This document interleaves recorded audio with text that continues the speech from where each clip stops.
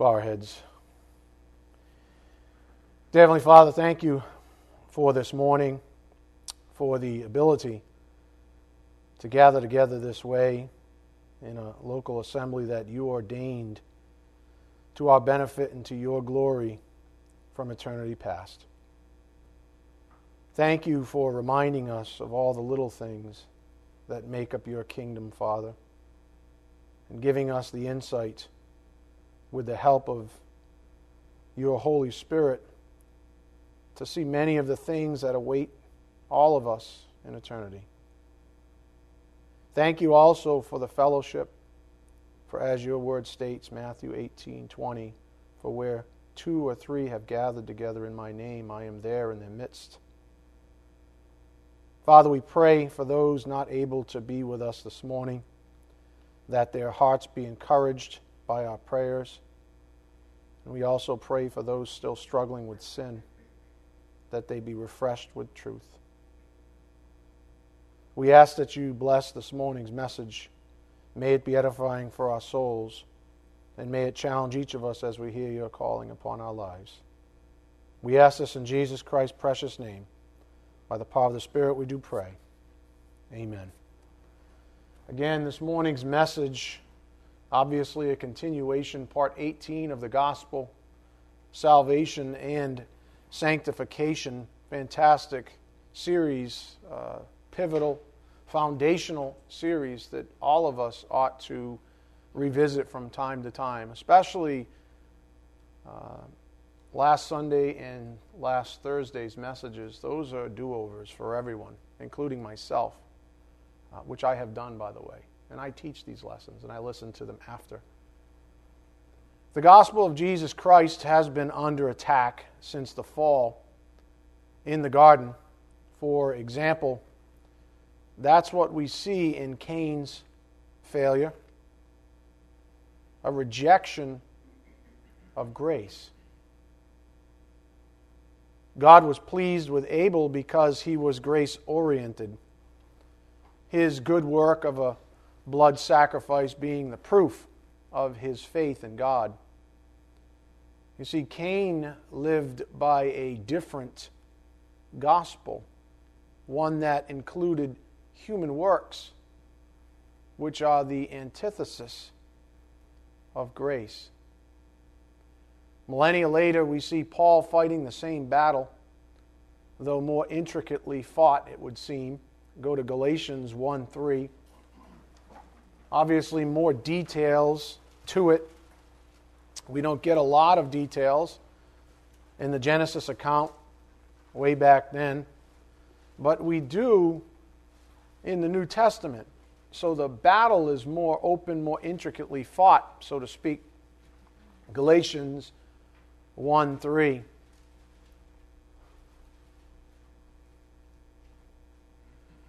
Grace to you and peace from God our Father and the Lord Jesus Christ, who gave himself for our sins so that he might rescue us from this present evil age, according to the will of our God and Father, to whom be the glory forevermore. Amen. I am amazed that you are so quickly deserting him who called you. We're going to talk about calling this morning, as well as grace. I am amazed that you are so quickly deserting him who called you by the grace of Christ for a different, and that's that Greek word we've studied in the past, heteros. It means a counterfeit. It looks similar, but it's different. For a different gospel, which is really not another, only there are some who are disturbing you and want to distort the gospel of Christ. But even if we or an angel from heaven should preach to you a gospel contrary to what we have preached to you, he is to be accursed. As we have said before, so I say again now, if any man is preaching to you a gospel contrary to what you received, he is to be accursed. We have quite a statement there, my friends. Teach a perverted gospel and you are to be accursed. That's Scripture, not Pastor Ed. teach a perverted gospel, a different gospel, that looks a lot like the true gospel, and you are to be accursed. So it's quite a thing to think about, folks. In any case, as Solomon would say up here on the board in Ecclesiastes 1:9, there's nothing new under the sun. So these attacks that we are persevering under, that we're learning about, that we're pushing through, these are not new. The gospel of Jesus Christ has been under attack since the fall in the garden. For example, Cain rejected grace, as did the religious Jews during Paul's time, as do legalistic folks today. It's not a novel concept that the gospel proper, the fullness of it, is under attack. Again, the gospel of Jesus Christ has been under attack since the fall in the garden. Cain rejected grace, as did the religious Jews during Paul's time, as do legalistic folks today. Everyone's trying to add works, in other words. Can I do something for all of this good work? The answer is no. You will do good works, but it'll be by the grace of God. It's impossible for anyone to reject grace and be saved. The entire premise of salvation is that it is performed by grace. The Word, the Lord Jesus, is grace. Go to John 1:14. John 1:14. So if we think about rejecting grace, then we must reject Him, because He is full of grace and truth. John 1:14.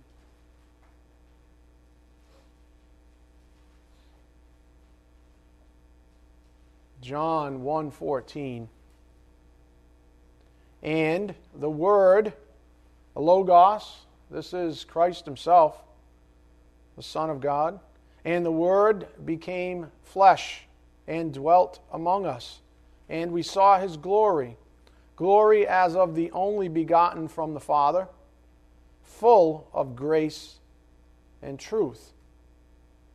So to understand the gospel of Jesus Christ, you must first understand that He is the very manifestation of grace. When we accept Him for who He is, we are accepting grace manifest in a man. So to understand the gospel of Jesus Christ, you must first understand that He is the very manifestation of grace, full of grace and truth. In this sense, since Jesus calls His own, that's what a good shepherd does. Since Jesus calls His own, we might rightly say this then, as our pivotal point this morning. The gospel of Jesus Christ is a calling to grace. The gospel of Jesus Christ is a calling to grace, for the manifestation of grace to call you to Himself is basically the same thing as what's on the board. The gospel of Jesus Christ is a calling then to grace. And as we noted through the usage of the parable of the boat on Thursday, I started that on last Sunday, this calling meets with the human heart in individuals. This calling meets with what? The human heart. Some, when they hear the call, will answer, "Yes, yes, Lord," and be saved. These are the ones with the humble hearts. These are the ones with the soil that will bear fruit, some 100-fold, some 60, and some 30, to borrow from Matthew 13:23. However, since the gate is small and the way is narrow that leads to life, there are few who find it. Matthew 7:14. This means that when God makes the call to grace, some, when they hear it, will answer no, no, and be lost forever. These are the ones with the arrogant hearts. These are the ones with the soil that will not bear fruit in Matthew 13. Again, the point this morning that we're going to focus on is the gospel of Jesus Christ is a calling to grace. Paul speaks volumes regarding what it means to be called to grace. It takes on a higher meaning in the New Testament, and Paul therefore speaks volumes regarding what it means to be called, to be the called. It takes on a different notion even. So concentrate for a moment.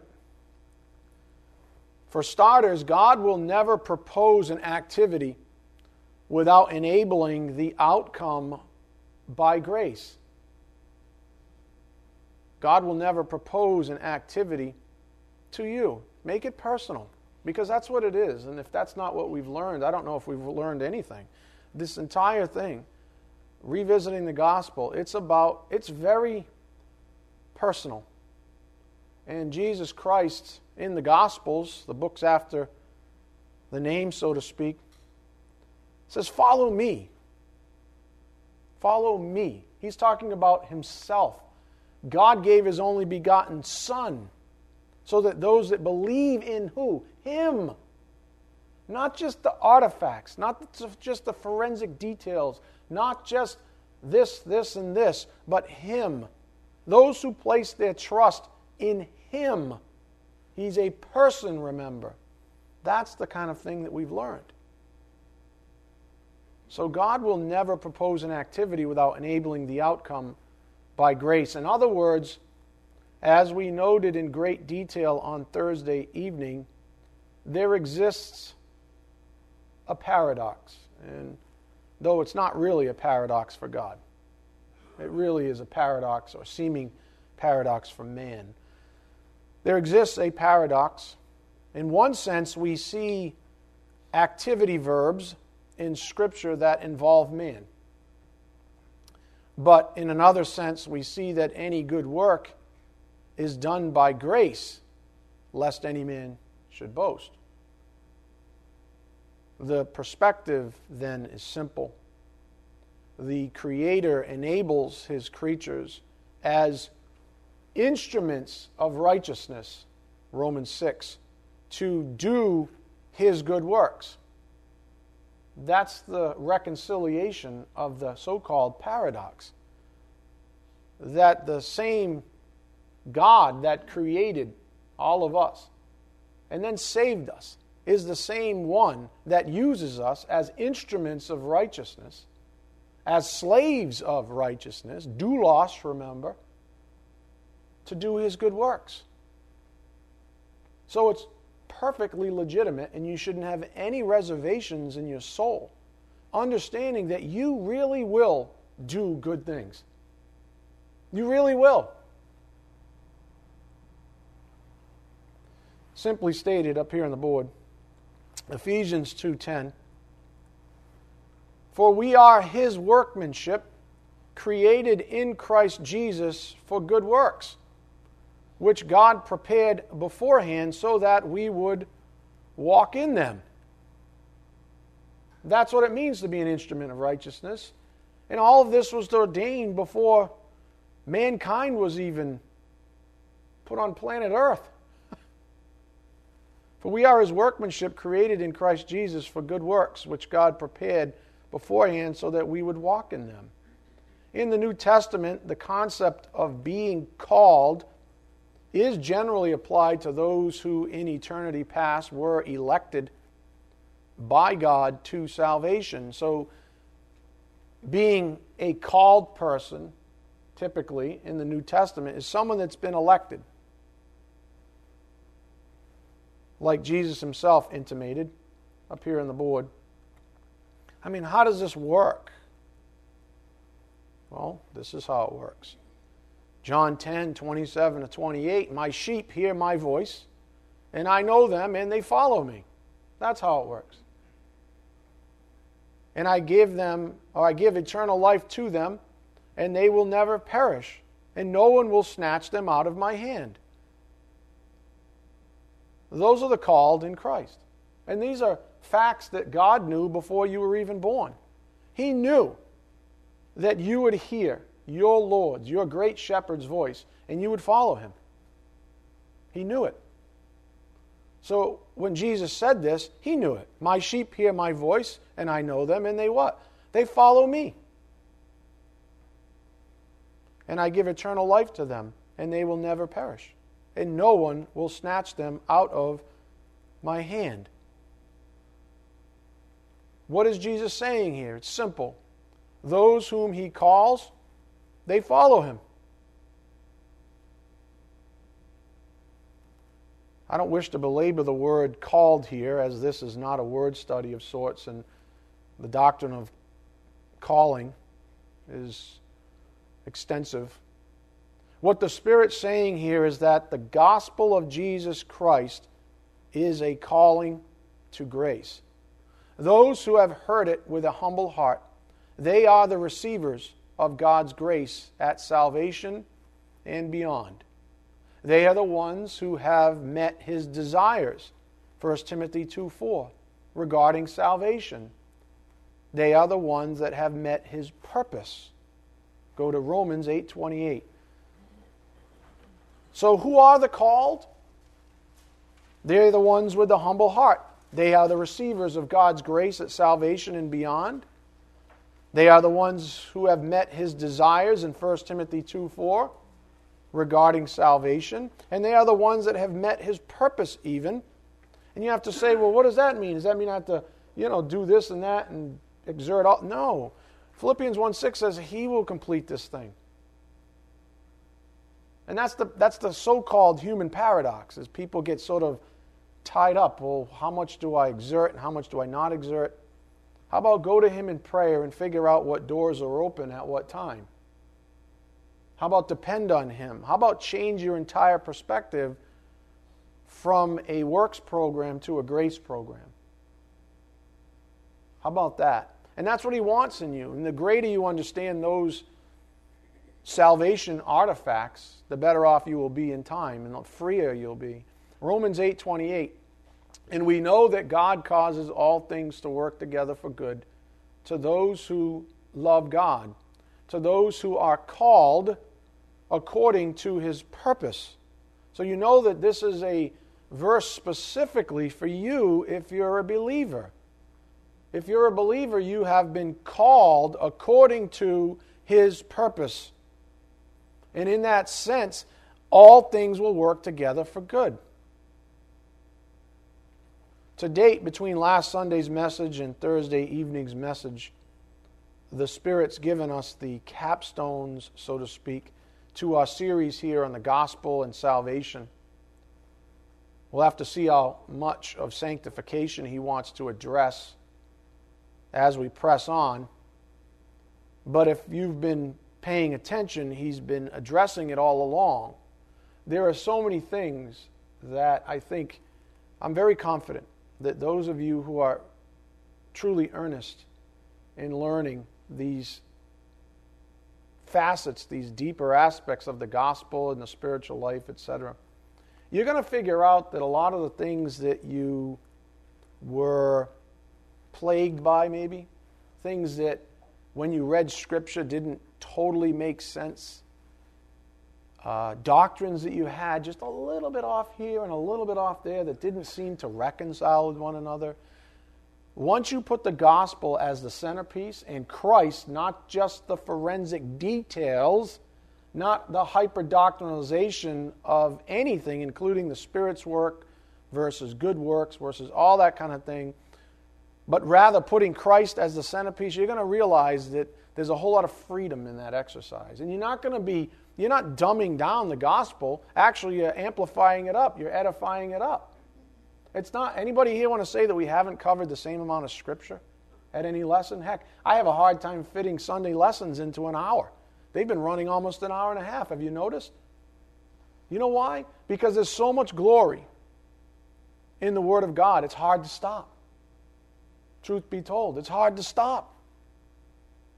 That's a beautiful thing. So everything's opening up. I had a principle on the board on Thursday that once you understand the gospel proper and it's situated correctly in your soul, the rest of the Bible explodes with new meaning and vigor, and you're excited about it. You're not timid. as Paul would tell Timothy, don't be timid about this. You're not in a spirit of timidity, but in power. You'll now be able to go to the Scripture for yourself and be elated to do so, not hesitant. Oh, I'm not smart enough. I don't have a PhD. I'm not this. I don't have this gift. I don't have that. No. The only reason you may have had that in your soul is because you were confused by false doctrines. Or maybe you didn't have the gospel totally right. Maybe it was dispensationalized out or hyper-doctrinalized into a corner. And there's no freedom in doing that to him. So the Spirit's been giving us these capstones. If you haven't heard Thursday evening's message yet, please take the time to go and listen to it. I had someone after service on Thursday come into my office almost in tears and tell me it was everything to them, that freedom was or had beset them in a whole new way. And they weren't alone. So if you didn't catch Thursdays, please take the time to do it. Even I listened to it again and learned new things. And just as a side note, from now on, even if I don't say it, when I say the words, the gospel, I mean, with full emphasis, the gospel of Jesus Christ. So I'd encourage you to all think this way as well up here on the board. Remembering the person. You see, if you just say the gospel, it can happen that it becomes sterile, that it becomes about doctrines and judicial details and this kind of thing.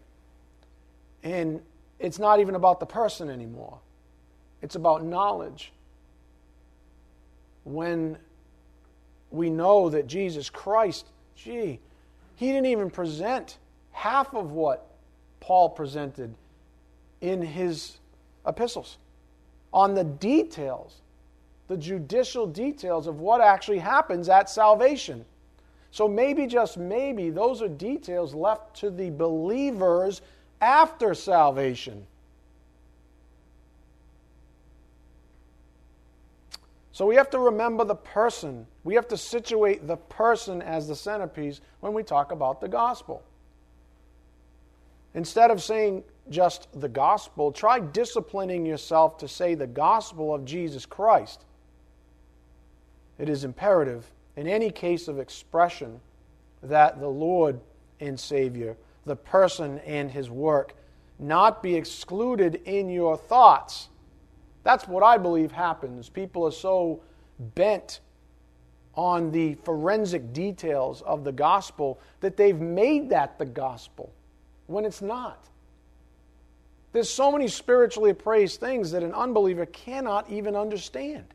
So what are you doing arguing with an unbeliever over those things that are actually meant for believers to be reassured or encouraged or built up in the grace and knowledge of God? What are you doing besides excluding the person from the conversation? So instead of saying the gospel, try disciplining yourself to say the gospel of Jesus Christ. It is imperative in any case of expression that the Lord and Savior, the person and His work, not be excluded in your thoughts. I was thinking about this and how Satan would love nothing more than for us to drop the Jesus Christ part.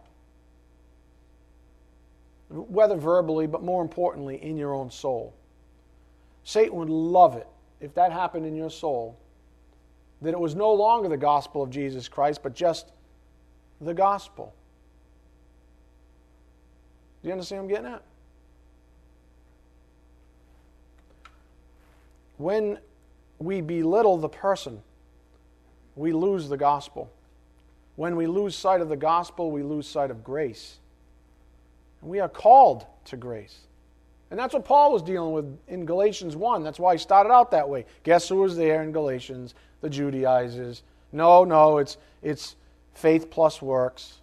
you're saved by works. And he's like, this is ridiculous. And what happened was there was an infiltration. There was a certain pressure from without the church. And people that were actually believers started to buy into some of the lies and get confused. Well, that can happen to any of us at any point in time, I believe, if you lose sight of the person. If you just stop focusing on all the details. Listen to me, I've had long conversations with very learned individuals. And then at the end of it, I'm like, why did we just have that conversation? Should we even be having that conversation? What are we arguing about anyways? Honest to truth. What are we arguing about? Where was Jesus Christ in this conversation? And you might be surprised when you look back what you see in hindsight. When we belittle the person, we lose the gospel. When we lose sight of the gospel, we lose sight of grace. Yet we are called to grace. Again, Romans 8:28. And we know that God causes all things to work together for good to those who love God, to those who are called according to His purpose. At salvation, ask yourselves, at salvation, is it fair to assume that we know all the details of our calling? Is it fair to assume that? Have you not learned anything in the past 2 months about the gospel? About what it means to be called? What happened when you got in the boat? Because you did. But yet you were saved first. So those details couldn't have been necessary for your salvation. Fair enough? But yet people like to argue about those details and to ad nauseum. So at salvation, is it fair to assume we know all the details of our calling? No. How could we? For they are spiritually appraised, 1 Corinthians 2:14. However, as believers purposed by God, we are to enjoy the myriad forensic details regarding all that has happened at salvation. I like hearing about that. I'm reassured by it. Aren't you? I love hearing. How can it ever get old in your soul? What He's done for you at salvation. How could that possibly ever get old? I love hearing about that. It's like the best rerun of anything, right? It's like owning a DVD that you've watched like a bazillion times. It's like that. So believers are purposed by God, and we have that gift of enjoying myriad forensic details, looking back at what happened at salvation and being even more encouraged. You mean that happened too? Yeah. How many people at salvation knew at that moment in time, literally, at that moment in time, they were filled with God, the Holy Spirit, and they knew everything about the Holy Spirit's ministry in their life moving forward? Who knew that? Nobody. Nobody. Who knew about 1 Peter 1:7, the proof of your faith? Who knew about that kind of thing? God the Holy Spirit did, but you didn't. You have to actually live the spiritual life to have any proof to point back to so that your faith is amplified, correct? That's the machine called sanctification. You don't know anything about that. Frankly, you're an idiot at salvation, but a grateful one. Hopefully. Right? No, I can say that because the Bible says that you will be. And if you're not, go back to our last month's lessons. So we are purposed by God. This is precisely in order with God's desires, for we are saved, and we come to a greater knowledge of what that even means. 1 Timothy 2:3-4. This is good and acceptable in the sight of God, our Savior, who desires all men to be saved and to come to the knowledge of the truth. We never stop learning. That's why you're here, I'm assuming. Not just for the coffee and the cream-filled... What were those things? My mother's trying to get me to eat them. I'm trying to lose a little weight. And she's like, hey, do you want to try one of these? I'm like, Mom, just give me some duct tape and I'll strap it right here on my hip. It's where it's going anyways.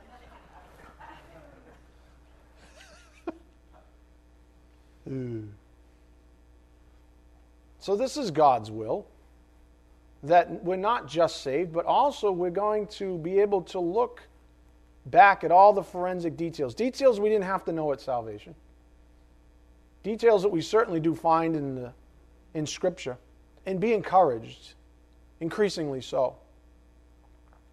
In our running boat analogy, we noted that once we are in the boat, God opens our eyes to what just happened and all that He has accomplished in saving us. Our eyes begin opening up to those things. To think of it along another, but just as potent analogy, consider the fact that a believer is married to Christ. And I use the Jewish marriage analogy because that's what it stems from. And if you were betrothed, you're just betrothed. The wedding ceremony happens obviously after the rapture. But in Jewish ceremony, if you were betrothed, it was pretty much the same thing as being married. The ceremony just didn't happen yet. So, think of yourself as being married to Christ, even though not technically yet. And consider the fact that a believer at salvation has become the bride or a member of the bride of Christ. It's very personal. I mean, who marries somebody they don't know? Unless you did like mail order, which I wouldn't recommend. Just saying. People are like, guess so. But consider the fact that a believer at salvation has become the bride of Christ. And just like in a secular marriage, do we know, think about it, do we know everything there is to know about our spouses when we say I do? No, of course not. I mean, some would argue, I wish I had. Turned out to be problematic. Didn't know that about you. Just saying. But it is a fair statement. I mean, we don't know everything about our spouses when we get married. That funniness, that's certainly not the case with Jesus Christ because He's perfect. But the point is that we didn't know everything that our husband, capital H, did for us to save us, nor His Father in heaven, nor His Holy Spirit. Is that fair to say we knew everything about our, quote, spouse when He saved us? No, we didn't, and that's fine.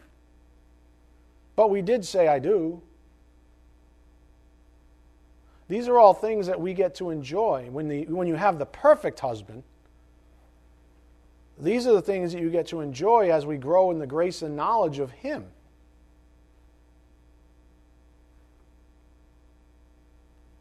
Jesus wants us to keep our eyes focused inside the boat, living in the gospel reality.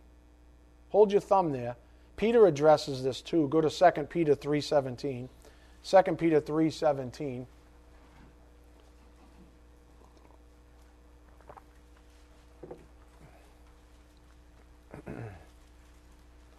2 Peter 3:17.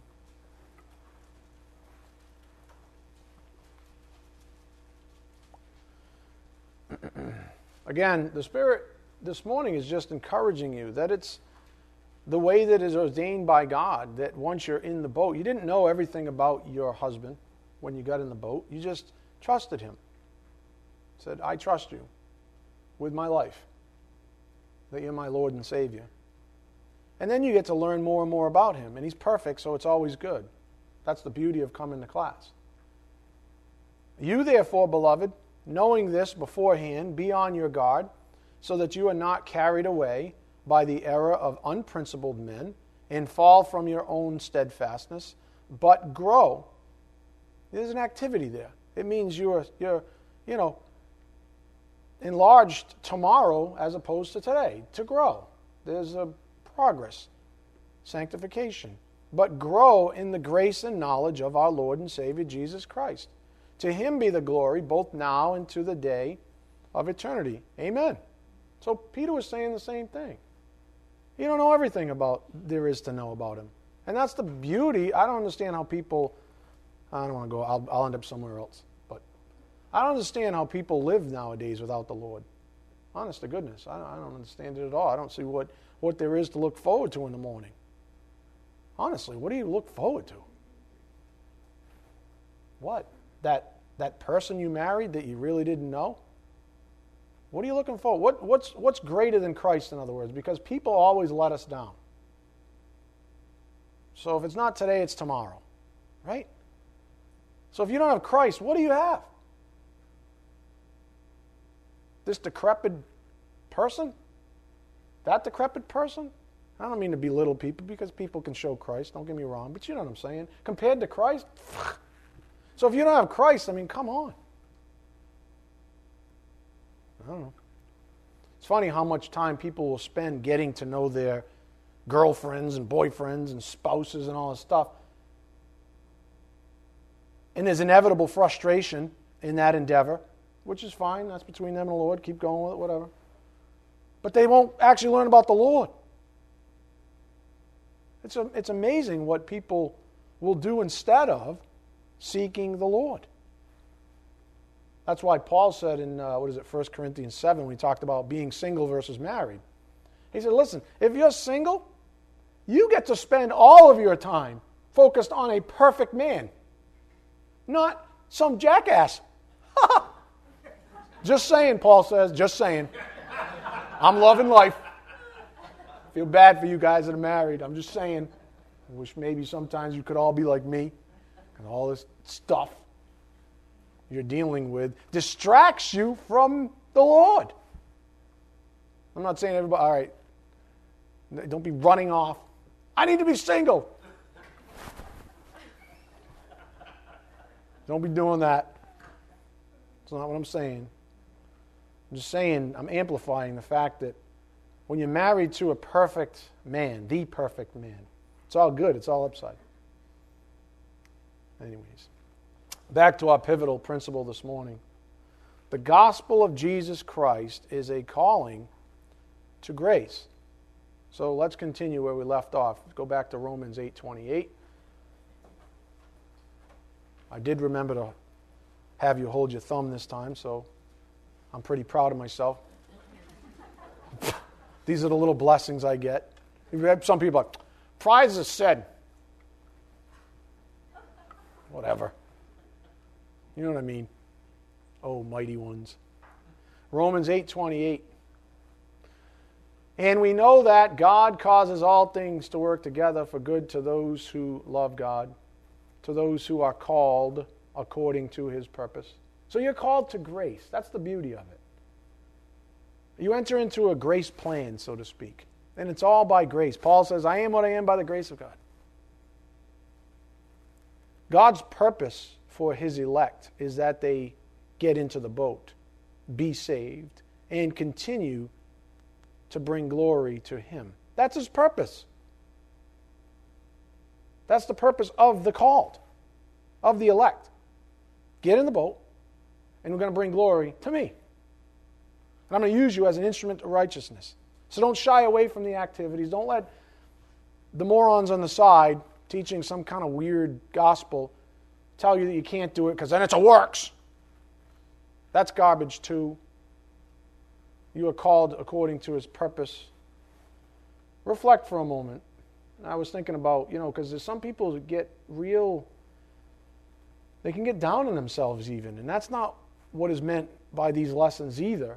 Well, I can't point to any works, it's like I don't have Look, let me give you some encouragement. Your calling to grace. Do you realize that the simple fact of you having a life of gratitude brings glory to God? How about that? God sees the heart. Who cares if anybody else can see your fruit? Who cares? Is their fruit visible? Sure, Jesus Christ said Himself, you shall know them by their fruit. Blah, blah, blah. But God sees the heart. And if you have a grateful heart, that's good fruit. So do you realize that the simple fact of you having a life of gratitude brings glory to God? Go to 1 Thessalonians 5:16. Not that I have absolute favorites, but this one I just absolutely love this passage. These 3 verses these are the kind, I don't have tattoos. I don't have any plan of getting them. Because they always sag and then you can't tell what they're doing anyways. I had a buddy of mine, he had Snoopy right here, and he was a workout guy. And he had Snoopy right here in his pec, and at the time it was like, it was like Snoopy's like, but then he got old, and now I call him Droopy. He just looks like he's melting. I'm like, dude, you better keep working out, because Snoopy's not Snoopy anymore. He's Droopy. Anyways, if I was gonna get like a tattoo, I'd probably get something like this somewhere tattooed on my body.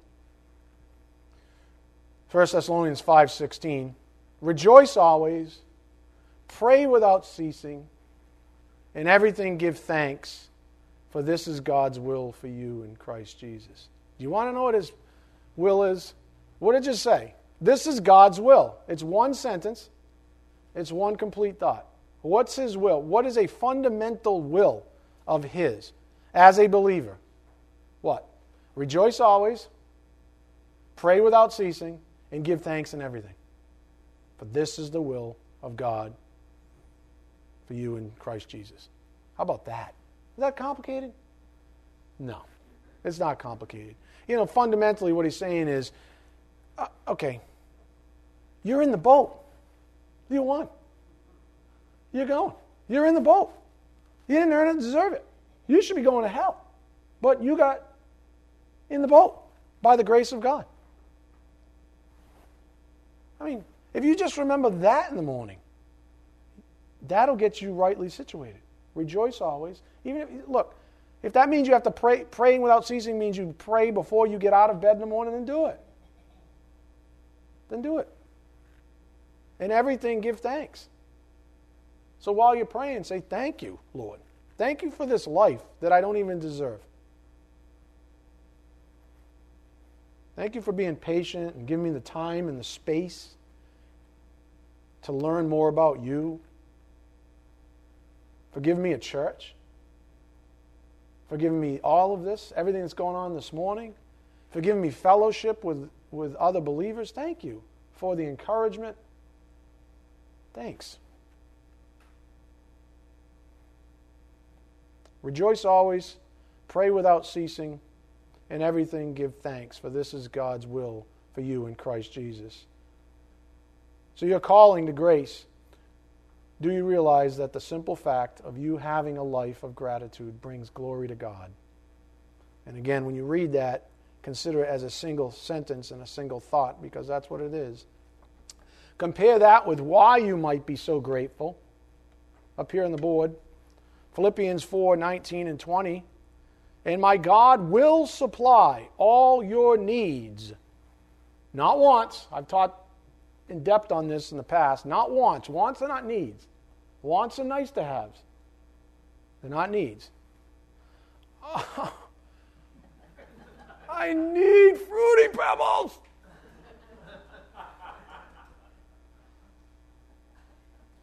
Or maybe you have what we used to have in college, the cheap version, Fruit Scoops. They looked like Fruity Pebbles, but they weren't Fruity Pebbles. But you know what? We were eating. We got our nutrition for the day, kind of. Right? Kind of. Do you know what I'm saying? Those are wants, not needs. He says He'll supply all your needs according to His riches and glory in Christ Jesus. Now to our God and Father be the glory forever and ever. Amen. How about just being grateful for that? I'm looking around. Yep. Almost everybody, save a few, have cups in front of them with name brands on them. You don't have to have that. You don't.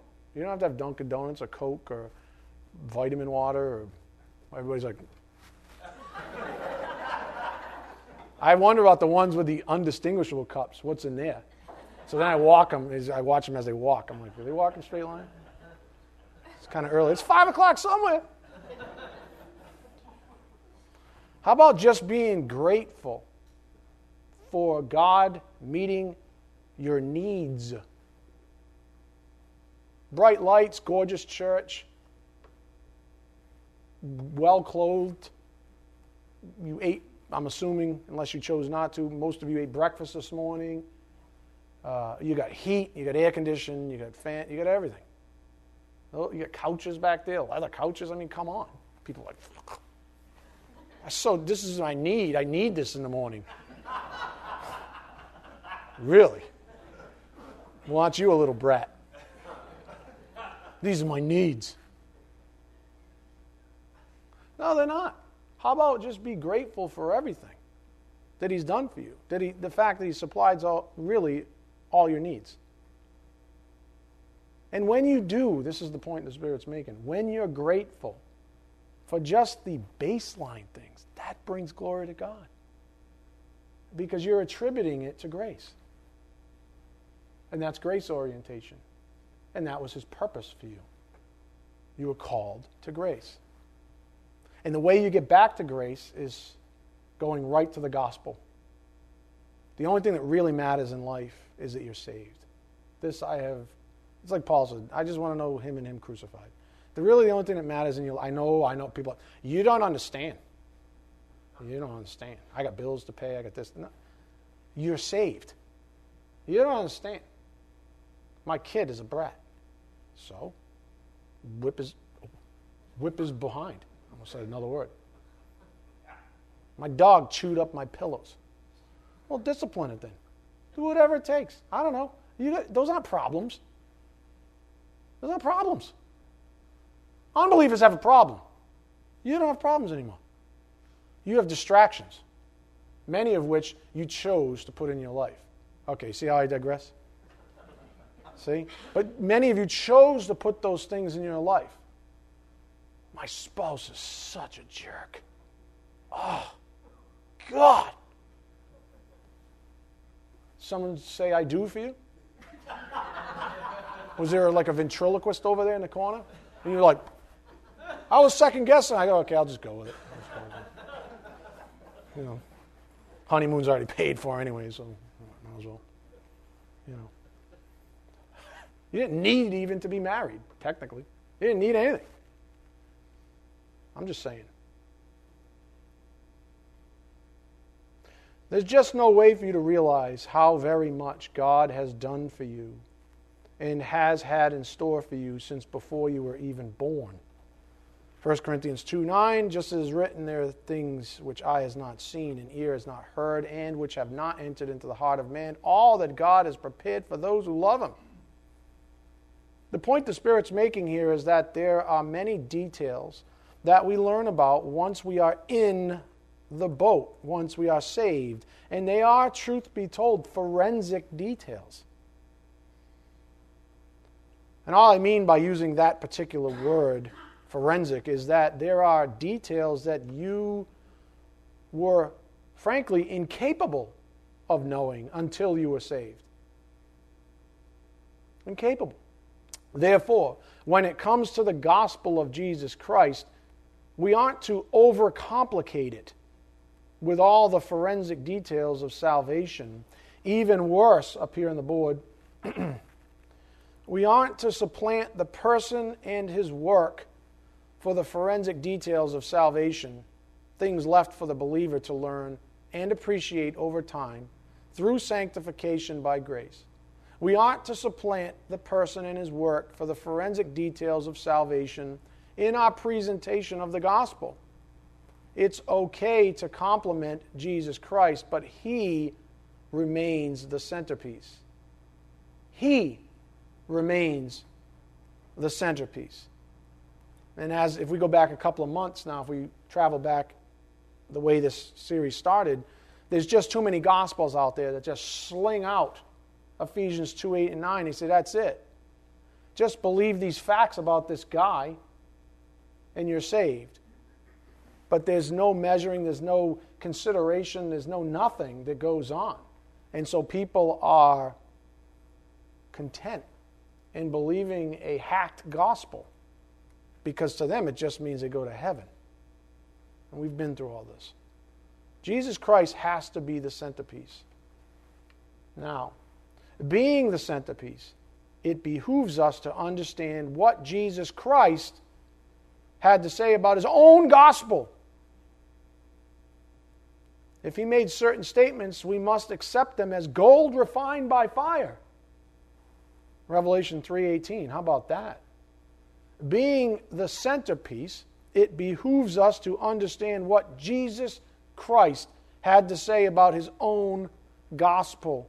If he made certain, for those of you with red letters, or for those of you who can see him, unlike Michael, who actually can't see him. That's right? Right? We talked about that? Right? He's like, I don't need red letters. I just see. Confused. What was I saying? Oh, there's a lot of, for those of you who can see red letters, sorry, Michael, there are a lot of red letters in the Bible. You know why? Because there was a lot that the Holy Spirit wanted to capture about the words that came out of Jesus Christ's mouth. Specifically regarding, guess what? The gospel. And he didn't use all the fancy language. He didn't use the judicial. There's nothing wrong with this. Don't get me wrong. Don't misquote me. He didn't use complex language. He bounced kids on his knee. And he said, I'm the Savior. It's me. Do you trust me? So being the centerpiece, it behooves us to understand what Jesus Christ had to say about his own gospel. If he made certain statements, we must accept them as gold refined by fire. I have come to the conclusion that a gospel that is void of the principles found in the books in the New Testament that actually bear the name Gospels is terribly lacking. A gospel that is void of the principles found in the books in the New Testament that actually bear the name Gospels, the first four, is terribly lacking. In other words, I'm not saying that we must regurgitate Jesus' words in order to get the gospel presentation correct. What I am saying is this, up here on the board, a gospel that somehow excludes Jesus Christ's own thoughts on the gospel after his own name cannot be the true gospel. It's perplexing why anyone would even desire to do such a thing. Jesus Christ, yes or no, had an awful lot to say about the gospel. If the gospel you're used to presenting is minus his own thoughts, you're missing something. And he's the one who said things like, deny yourself, pick up your cross, or else you can't follow me. In other words, these are the conditions of getting in the boat. Yet in all fairness, to the point on the board, I did it myself for a time, fine. As did many of you, as I'm told. I've had well-established communicators of the Word of God tell me that they were fearful of including Jesus Christ's own language in the presentation of the gospel. This is why the Spirit's been stressing Jesus Christ for 2 months now, not just justification by faith, which some have called the complete gospel. Ask yourselves, how could the facts regarding justification by faith, I would argue that most of you don't even know them. I think you know what they are. I think you know what it is as a concept, but you don't know all the details of justification by faith. How could the facts regarding justification by faith be all of the good news about Jesus? How? Honest to goodness, how would that work? Jesus didn't even talk about all those details. Paul was often forced to in defense of the gospel. It's silly to even suggest. To our previous point, again, remembering the person, instead of saying the gospel, try disciplining yourself to say the gospel of Jesus Christ. It is imperative in any case of expression that the Lord and Savior, the person and his work, not be excluded in your thoughts. When we belittle the person, we lose the gospel. When we lose sight of the gospel, we lose sight of grace. We are called to grace. So just to quickly recap and close out our running boat analogy, and someone suggested that I make a booklet out of it, and I might do just that.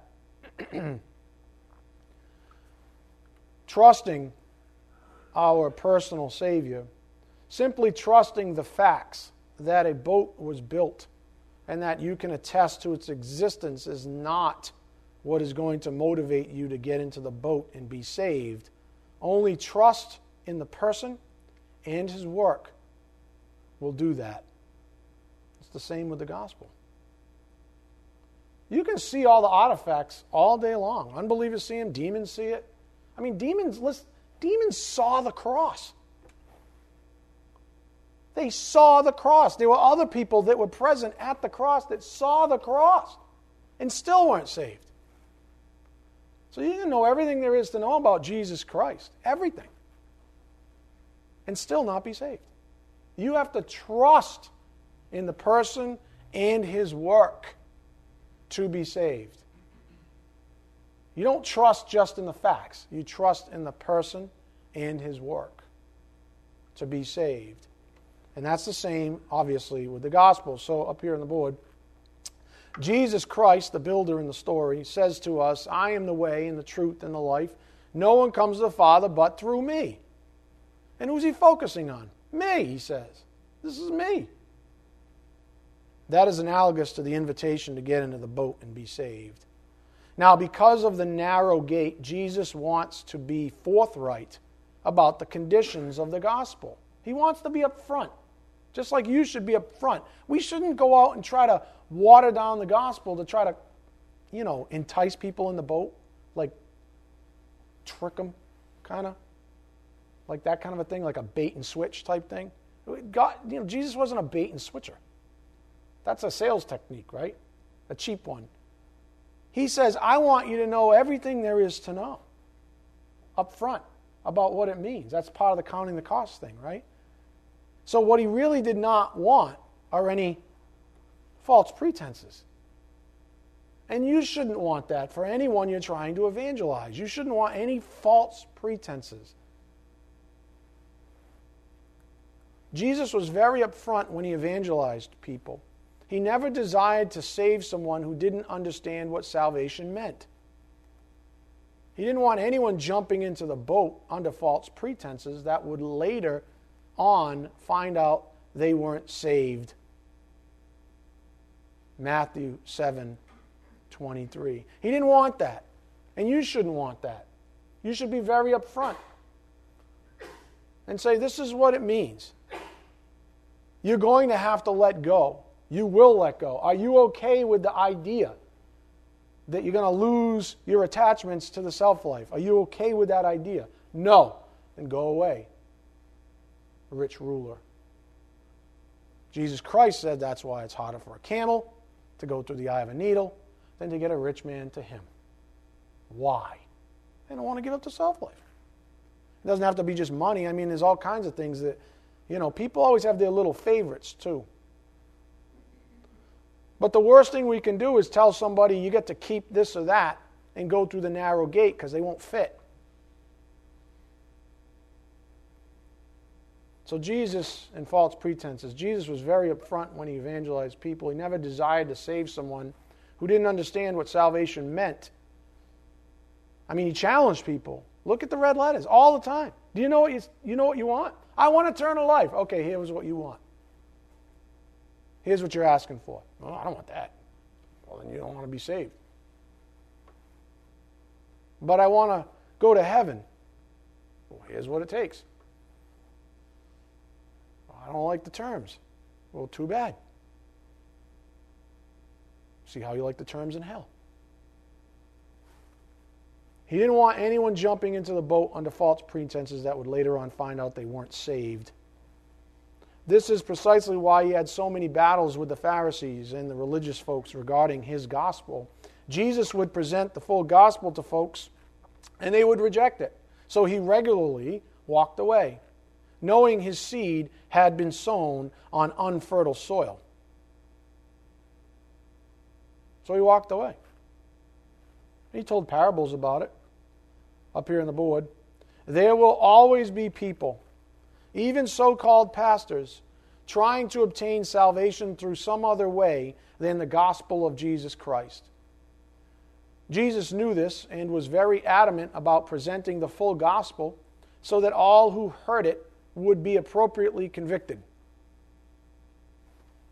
Again, false pretenses in view. There will always be people, even so-called pastors, trying to obtain salvation through some other way than the gospel of Jesus Christ. That's that different gospel. Jesus knew this and was very adamant about presenting the full gospel so that all who heard it would be appropriately convicted. That's what he wanted. Here's the terms and condition. What say your heart? Is it humble or is it arrogant? You choose. Go to John 10:1. John 10:1. But he's not going to lie and leave details out so that someone can be falsely convicted about something that's not the fullness of the gospel. Hey, wait a minute, I jumped in a boat. You didn't tell me I had to leave my self-life behind. I'm getting out of here. Well, that's the one with spurious faith. They jump in, they don't like it, they get out. That's the parable of the soils. They jump in, the details of life choke it out, they get out. They may spend a little time in there, I don't like that, and they get out. Well, they're not saved. A truly saved person can't get out. But that's another thread. John 10:1. Truly, truly, I say to you, he who does not enter by the door into the fold of the sheep, but climbs up some other way, he is a thief and a robber. See the visual, the imagery? But he who enters by the door is a shepherd of the sheep. To him the doorkeeper opens, and the sheep hear his voice, and he calls his own sheep by name and leads them out. When he puts forth all his own, he goes ahead of them, and the sheep follow him because they know his voice. A stranger they simply will not follow, but will flee from him because they do not know the voice of strangers. This figure of speech Jesus spoke to them, but they did not understand what those things were which he had been saying to them. So Jesus said to them again, Truly, truly, I say to you, I am the door of the sheep. All who came before me are thieves and robbers, but the sheep did not hear them. I am the door. If anyone enters through me, he will be saved, and will go in and out and find pasture. The thief comes only to steal and kill and destroy. I came that they may have life and have it abundantly. I am the good shepherd. The good shepherd lays down his life for the sheep. He who is a hired hand and not a shepherd, who is not the owner of the sheep, sees the wolf coming and leaves the sheep and flees, and the wolf snatches them and scatters them. He flees because he is a hired hand and is not concerned about the sheep. I am the good shepherd, and I know my own, and my own know me. Even as the Father knows me, and I know the Father, and I lay down my life for the sheep. I have other sheep which are not of this fold. I must bring them also, and they will hear my voice, and they will become one flock with one shepherd. For this reason the Father loves me, because I lay down my life so that I may take it again. No one has taken it away from me, but I lay it down on my own initiative. I have authority to lay it down, and I have authority to take it up again. This commandment I received from my Father. See, he doesn't want people not to understand those things. He wants them to understand what it means to be under a shepherd. A shepherd has authority over the sheep. That's called lordship. And you can't have two lords. You can't. You can't serve the Lord and wealth, for instance. So says the Word of God. You have one Lord. And this is the way it is. Therefore, to synthesize this morning's message with last week's closing, or with last week's in closing, up here on the board, the full conditions of the gospel, before a person is even able to get into the boat, Jesus places the full gospel before them and says, do you accept my terms? Do you accept me? Because this is who I am. Jesus says, you either accept all the terms of my gospel or none of them. It doesn't matter at that point. Jesus Christ habitually presented the gospel in full when he made co-conditional statements like deny self, take up your cross, and follow me. That was the conditional statements all at once, in other words. This is what happens when you get in the boat. If you're not okay with these terms, then your heart's going to stay arrogant and you won't be saved. If you are okay with these terms, my Spirit will actually impart these things to you. You'll be able to believe, repent, have faith, all these kinds of things, because these things are true gifts from God. And I'll impart them to you. But your heart has to be ready, the soil, so to speak. So Jesus Christ habitually presented the gospel when he made co-conditional statements like that. For that is what it takes to get into the boat and be saved. So there is a counting the cost, unless Jesus Christ was a liar. It means that a heart must be presented with the fullness of the gospel so that it can make a decision that satisfies God's integrity. In other words, God doesn't want anybody trying to jump in the boat under false pretenses. He wants everybody to see the fullness of the gospel. And our job is to give it. That's the Great Commission.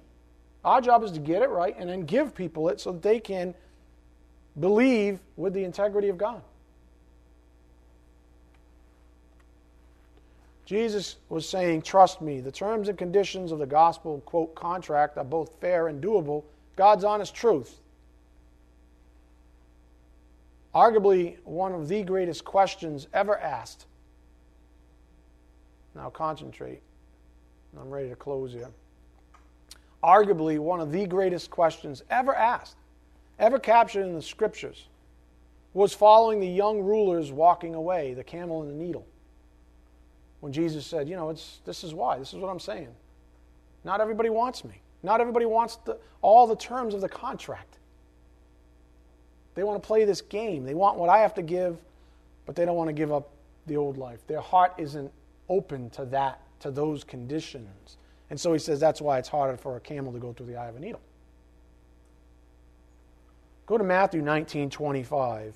Probably one of the greatest questions ever asked in the Bible by his disciples.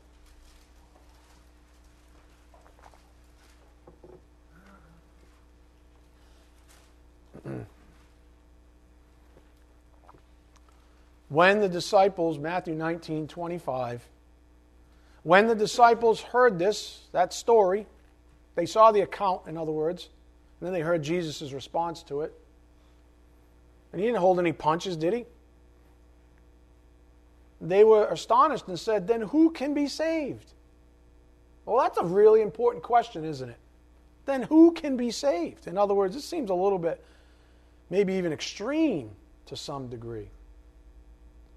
Then who can be saved then? Do you see it? I really hope you do. This is the questions, in many ways, of all questions, isn't it? Then who can be saved? If these things, if Jesus Christ threw all these requirements, oh, no. You don't get in the boat until you agree to these requirements regarding the gospel. Well, then who can be saved? So the question of all questions, especially in light of the seemingly offensive, to some, demands made by Jesus himself. And that's the problem. Everything's PC nowadays, isn't it? Everything's PC. I'm my own independent man. How dare you say, deny myself? How dare you present a gospel that says repent? I don't repent. I like my life. I just want to go to heaven. That sounds like way better than hell. So, to some people, the very thought of offending, I've had this discussion with people too. Well, what you're teaching could scare people. I know. That's part of the deal. Even with believers, it could get them, concerned about their own salvation. So, good. If you have nothing to worry about, then you will be assured of your salvation. Fair? Good. What's the problem? Jesus didn't have any problem with it. Paul didn't have any problem with it. What's the problem then? Why would the gospel truth be offensive to you? Seriously, why would it be offensive to you then? You might have a problem then. Those are the only people that get offended by the gospel. The ones who don't want all the terms and conditions. I like the convenient gospel better. Well, you run with that, and we'll see how it works out in the end. But I have no problem with the fact that some might be offended, even listen to my voice right now, by the fullness of the gospel. No problem whatsoever. You know why? Because my Lord and Savior said those words. All I'm doing is reading from the Bible. If he says you got to deny yourself before you can follow me, what am I going to say? Oh, he didn't mean it. Those actually weren't terms. Let me hyper-doctrinalize that out for a little bit. Hold on, let me get my little scalpel. Let me cut that out, throw it out, and I'll put something from the New Testament completely out of context instead. And then you feel better? You feel better? Mm-hmm. You want a bottle? Mm-hmm. You want your binky? Mm-hmm. Yeah, I'm offended. Too bad. Too bad. Join the crowd. How many people are offended by the gospel? Bazillions. That's a real term, too. Bazillions. And she's like, yeah, bazillions. Seriously, based on the simple statement, there are few who find it. Few kind of implies that there's probably more that don't, I'm just saying. So there's a lot of people that find the gospel offensive. It's not my problem. It only becomes my problem if I'm too much of a wimp to state it, because our culture nowadays is so PC and I don't want to offend anyone. Well, too bad if you're offended. You're not offended with me, you're offended with truth. Anyways, getting a little passionate up here. Then who can be saved? Matthew 19:25. Who can really deny self or take up their cross or hate his own father and mother without the supernatural help of God? No one. Thank God for grace. So the answer to that question is right on the heels. Who can be saved? Matthew 19:26, with God all things are possible. Sounds like you're getting a little human rationalism maybe in your soul. Maybe that's your problem. Oh, theological giant you are. Maybe that's your problem. Maybe you forgot this simple thing. That God saves, not you. You don't save a single soul. God said from eternity past, I chose you and you and you and you and you because I saw your heart and I elected you. That's what it means to be saved, oh great ones. But in my human power, I don't want to be offensive, and I want to make sure, I evangelize, and it doesn't say with Joey all things are possible, or Anthony or Scott or anybody. It says with God all things are possible. Who can be saved then? Jesus threw out these demands. So you have two choices. Either he was on crack. I don't think crack existed back then, so either he was lying or he was telling the truth. And when his disciples took offense to it, he said, listen, with God all things are possible. What's your point? God's going to save who he saves. End of story. And what he's really looking for is a humble heart. Now, what it took for you to repent, I don't know. Could have taken years. I don't know. What it takes for you to finally agree to the term, I don't know. But I do know that with God, all things are possible. So somehow, he'll get you saved if you have the heart for it. So stop henpecking all the details out of context. Matthew 19:25. When the disciples heard this, they were very astonished and said, then who can be saved? And looking at them, Jesus said to them, with people this is impossible, but with God all things are possible. Therefore, in closing, if your heart is right, then God will give you the appropriate abilities to do whatever he's asking you to do.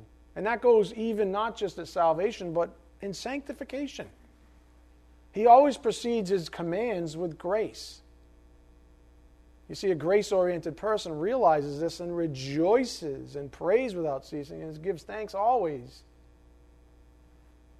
If your heart is right, then God will give you the appropriate abilities to do whatever he's asking you to do. If, when presented with the gospel, we accept the terms and conditions, quote, unquote, of it with humble hearts, God will quicken and empower us to believe, repent, and have saving faith. That's what Ephesians 2, 8, and 9 points to. What's the problem? To close with the highlight of the boat analogy up here on the board,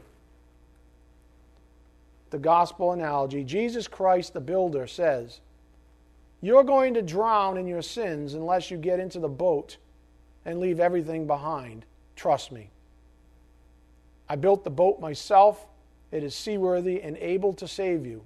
Trust me. My Spirit will pull you into the boat with me. Don't worry about how. Trust me. Okay? Amen? Let's bow our heads. I'd like to dedicate the closing moments of today's message to those who are without Christ and therefore are without hope. John 3:16 states, "For God so loved the world that he gave his only begotten Son, that whoever believes in him shall not perish but have eternal life." If you are indeed without Christ at this moment, know this. Have faith in this and embrace this as solemn truth. Acts 16:31, believe in the Lord Jesus, and you will be saved, you and your household. If you believe that and you need a Savior, and you repent of your sinfulness, then accept the free invitation now with a humble heart that Christ himself is your Lord and Savior, and be saved. If you've just believed for the very first time, I'd like to welcome you to the family of God. Father, thank you again for this morning's message, for giving us this time of fellowship with like-minded believers so that we might be encouraged, each by the other's faith, and that we might see it all as truth, Father. For it is in the light, for your Son, our Lord and Savior, is the light, that we see things clearly. What a precious grace gift spiritual sight truly is. But nothing else really matters when mere humans are able to partake in the divine. We pray again, Father, for those not here with us this morning. What a heartbreaking thing it is to ponder. But we know that you, Father, are with us all, whether present or absent. May we all be encouraged by your presence in our lives. May you bless all traveling from this local assembly. It's in Christ's precious name that we do pray, by the power of the Spirit. Amen. Thank you.